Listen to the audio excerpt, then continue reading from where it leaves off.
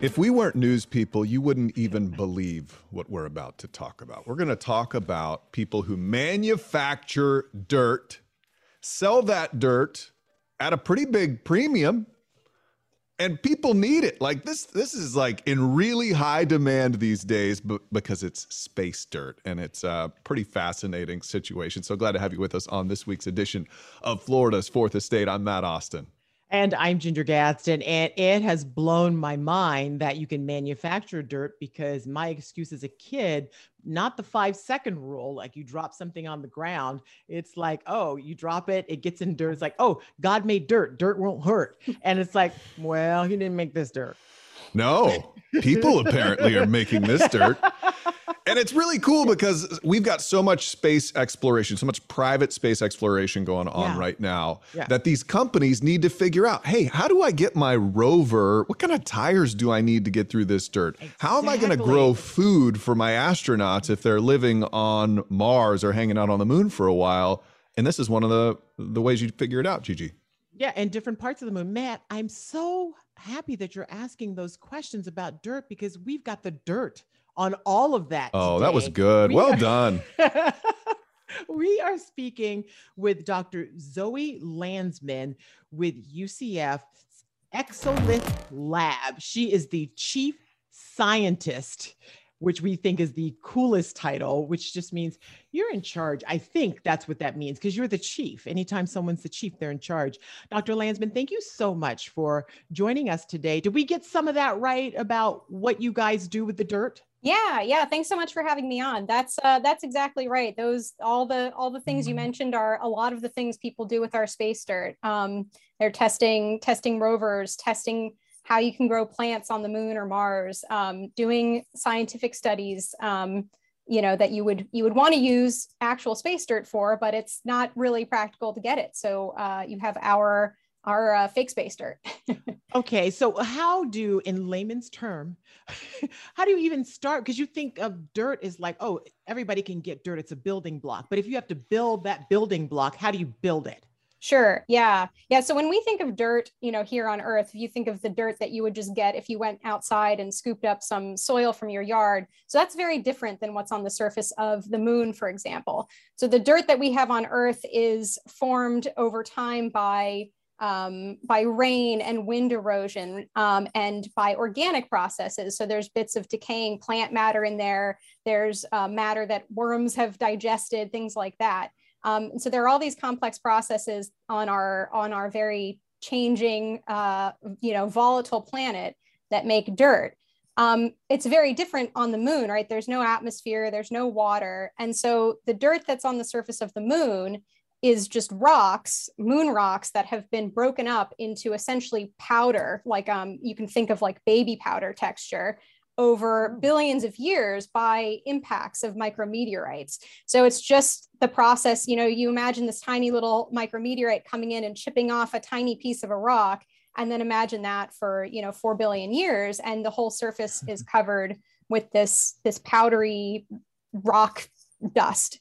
And so that's what we're trying to simulate. And we do that by finding rocks on Earth that have a chemistry and a composition as close to the moon rocks as possible. And then we crush them up in processes that mimic that grinding over time that happens by the micrometeorites. Wow. Okay, so now I'm picturing the moon as being covered in baby powder, and I find it so exciting. It is. If you ever see, you can find pictures of the boot prints from the astronauts that have walked on the moon, and it makes a perfect impression of the boot print on the surface, because it's this very fine powdery stuff. Well, that's the big question I had when I told people we're doing a podcast on space dirt. People go, what is this, some sort of pyramid scheme or something? How the hell they know what the dirt's like on the moon and Mars? So how do you, I get the moon because we brought moon rocks back, but How do we know what the surface is like on Mars? Yeah, that's a great question. So we haven't gone and retrieved samples from the surface of Mars like we have done with the moon, where astronauts have walked there and picked up samples.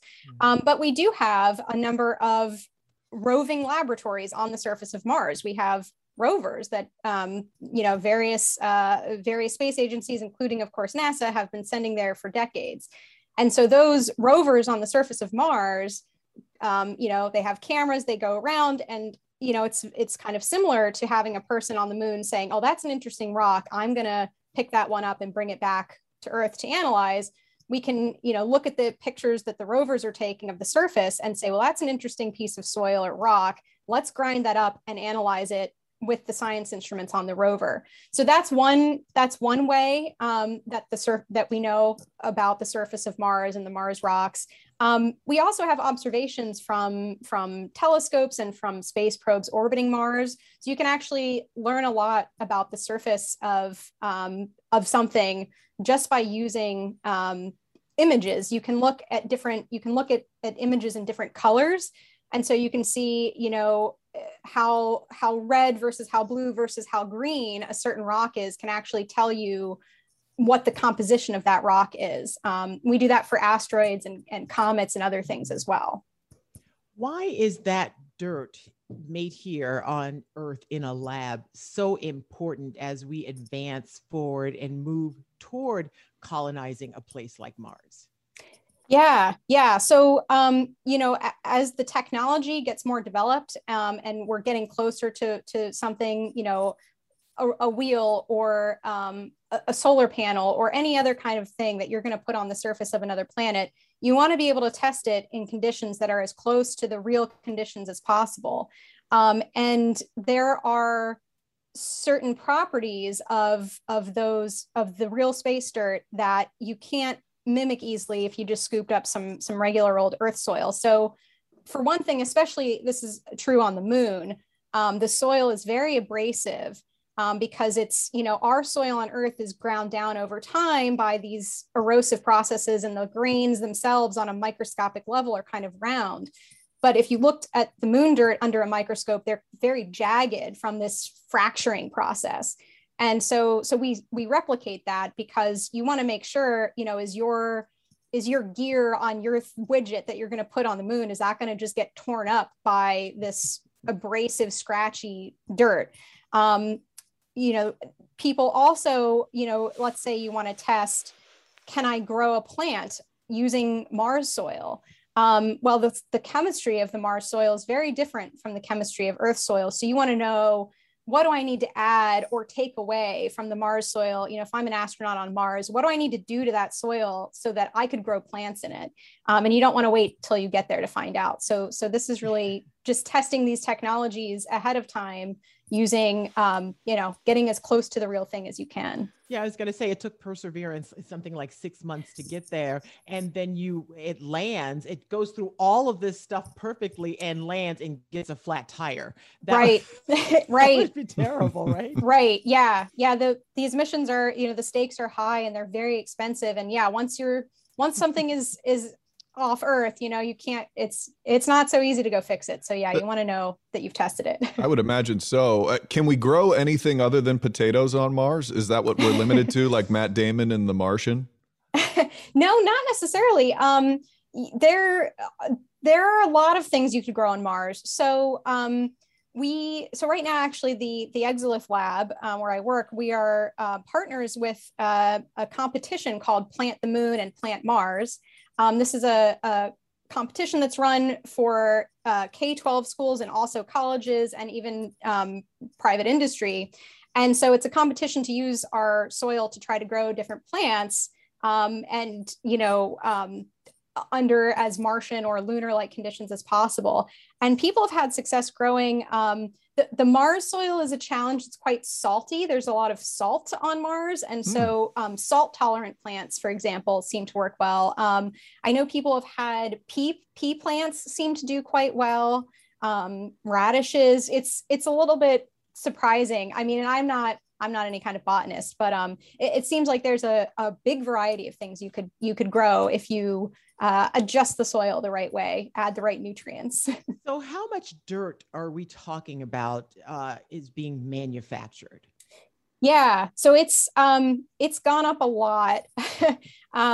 This year so far, we've shipped out it's over 20,000 kilograms of dirt. And before that, the year before that, we're in the couple thousand range. And in the years before that, it was a few hundred kilograms. So it's ramped up tremendously. And that's been a combination of just more interest in the dirt and also people who are getting huge quantities of it to fill, kind of like a sandbox to run rovers around in, that kind of thing. And this dirt is not cheap. Okay, let's talk a little bit. Well, I mean, maybe it's not dirt cheap, that's for sure. Some of the specialty stuff I hear can cost $5 per ounce. So why is it so expensive? And could this be like, I know that you work for a lab at UCF, but do you think one day this could be like a legitimate business that makes a lot of money? Yeah, I mean, so we're set up right now as a nonprofit. And so the simulant that we sell is essentially at cost. So the cost for us to get the raw materials and the cost of labor to crush it and the cost to ship it. So we're essentially, just operating at cost. And that's, we were set up under a grant with NASA. And so we're really here to be a service to the scientific and engineering community. We want to make good, high quality fake space dirt that works well for lots of uses and make it as cheap as we can.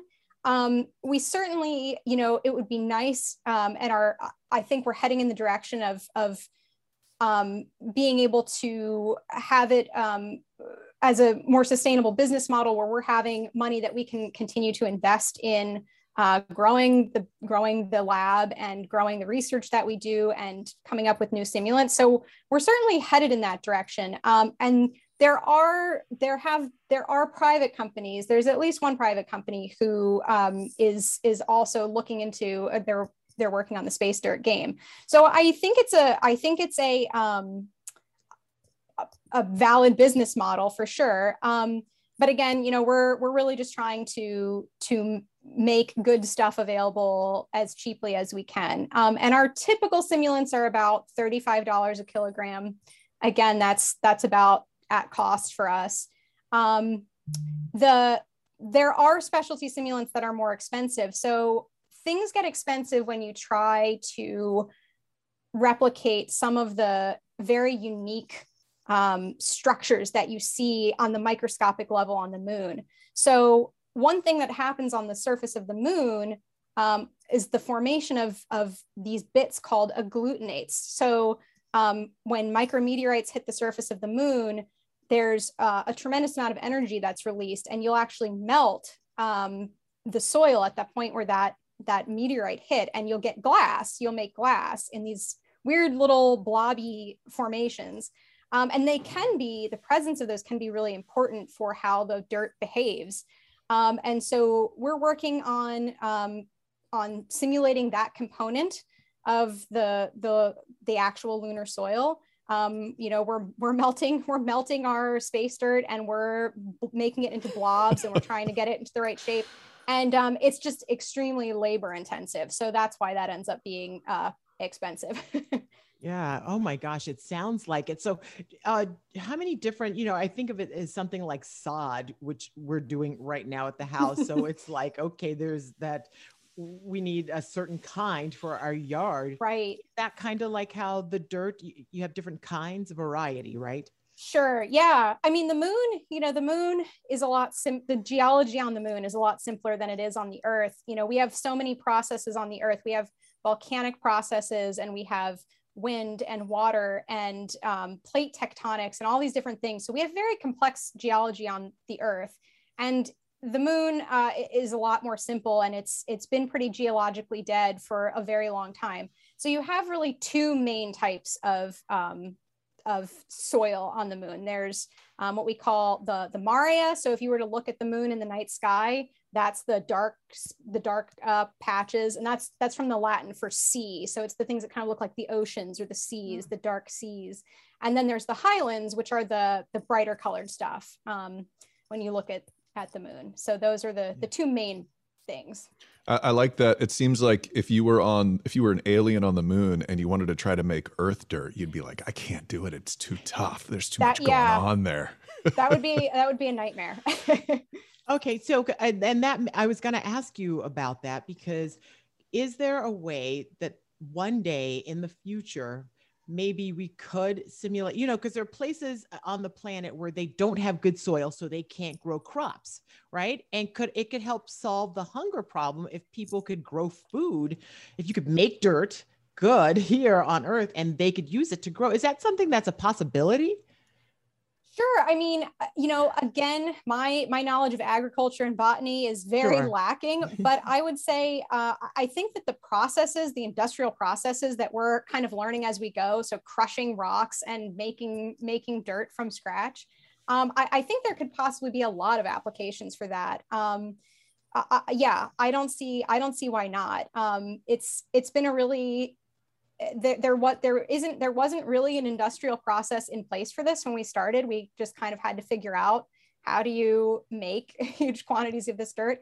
And yeah, absolutely. I think there could definitely be, other things you could scale this to. I love that you're such a professional, you know so much about dirt, but you're like, I don't really know about the stuff that grows in it. Yeah, we're all too specialized. It's really... very niche. And you guys have some really big clients. I know you work with NASA, you work with the European Space Agency, Japanese Space Agency, the Germans, all of them are calling you guys. So if people are listening to this and they're saying, oh, they're crazy, this is just some kind of one-off thing, you guys are in high demand right now and you're growing. Yeah, absolutely. We have, worked with partners all over the world. We have partners in Australia, all across Europe, of course, all over the US. We've worked with, if you think of any of the big aerospace engineering players, we've worked with them. The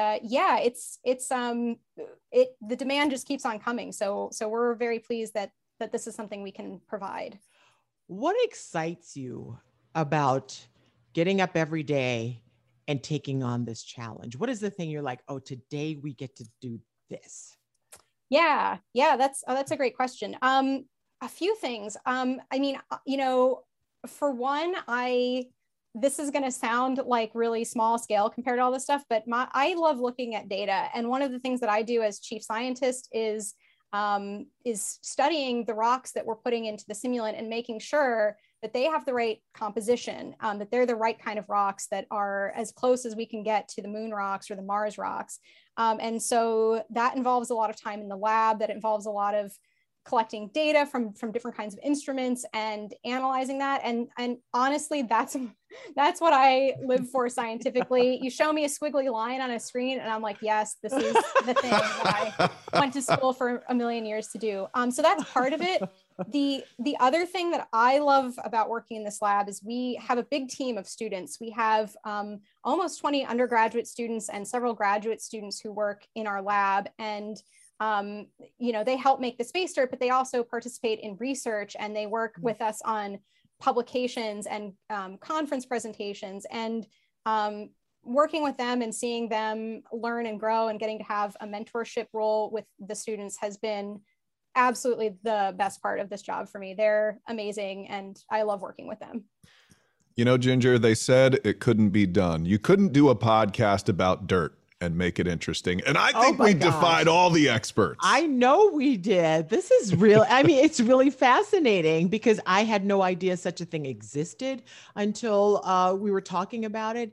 And it's really going to answer a lot of questions and help us moving forward, especially if we're going to colonize other places. I agree. And I'm excited to maybe one day see billboards that say, good, high quality, fake space dirt.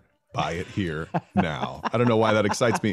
Dr. Zoe Landsman, thank you so much for fascinating us today and for doing cool stuff that's helping to get us to other planets. It's amazing. And suffering through some of our not so good questions. And I'm speaking for myself, but thank you. You answered a lot of the questions. Thank you. Thank you so much for having me. This was so much fun. Oh, right. Good. Have a great day. This is another edition of Florida's Fourth Estate. We'll see you next time. Bye.